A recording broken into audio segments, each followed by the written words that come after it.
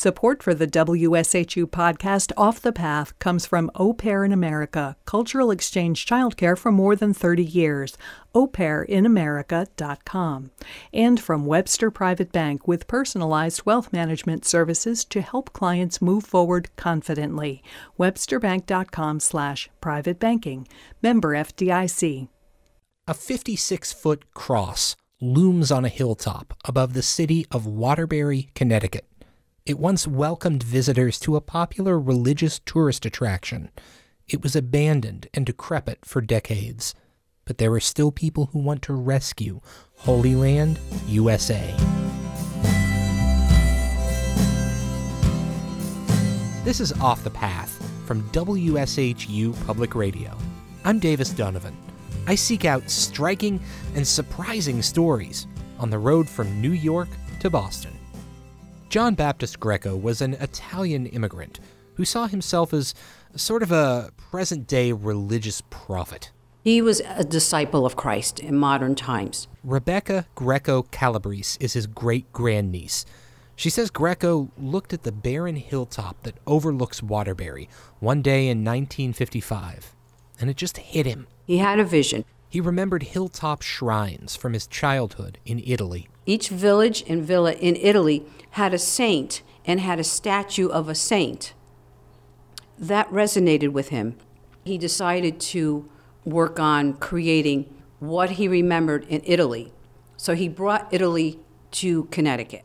Greco went door to door and collected cast-off scrap metal, plywood, and plaster. He actually would take pieces of people's whatever they had that they were not using and made a replica of the city of Jerusalem atop the hill. He built dozens of miniature houses, caves, and catacombs.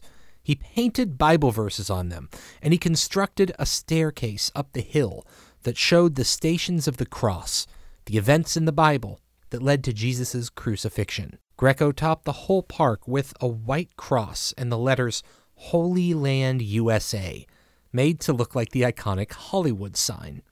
It opened in 1956, and then Greco set out to spread the word about his creation. He would travel, and he never even drove.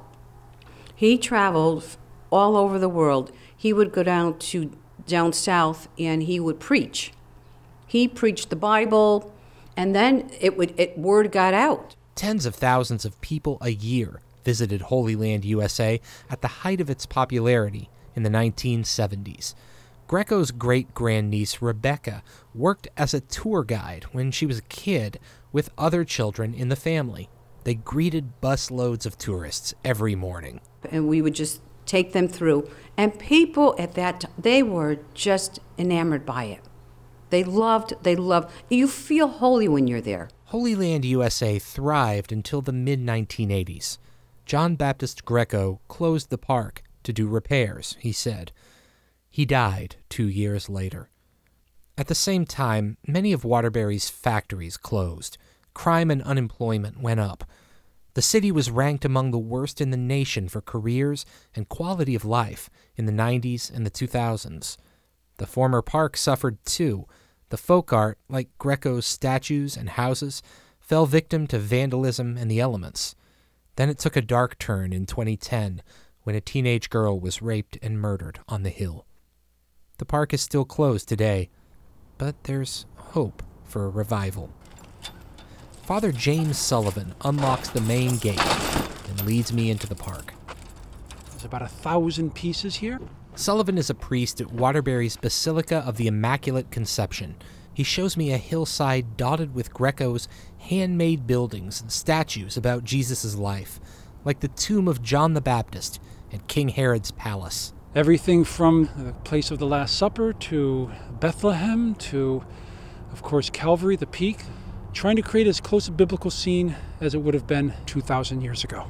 Sullivan leads me up the hill, along the steep stairway that follows the Stations of the Cross. He says the ascent makes him think of a passage from the book of Luke. Chapter 14, verse 10, come higher. It's really the call to every human person. No one wants to stay in a low place. We're happiest when we rise in grace closer to God. A community group took down the old cross 5 years ago. They put up a new one on top of the hill and opened the grounds for masses on special occasions, which Sullivan has conducted. We crest the hill and get a good look at the cross. This newest cross is by far the greatest. It's taller. It's will last many, many years, and it's very, very bright. You can see it from pretty much anywhere in Waterbury. And it's a beacon. It's a beacon to the valley and beyond. We stand at the base of the cross and get an incredible view of Waterbury and the hills around it. Sullivan points down to the interstate that runs through the city. The cars look tiny from up here. 225,000 cars pass on that highway every week. Those cars that are passing us right now, they can't see us, but they can certainly see the cross. I wouldn't be surprised if any number of them are saying a prayer at this moment. Sullivan hopes to reopen Holy Land USA. It's owned by the mayor of Waterbury and a local car dealer. They've had some fundraisers, but there's still a lot of repairs to do. I think all of us believe that there is a future here. We're looking at this as a place to come, pray, find God, find peace. And you don't have to read too far into the Bible before you begin to hear that God speaks on mountains. Even, perhaps, in theme parks.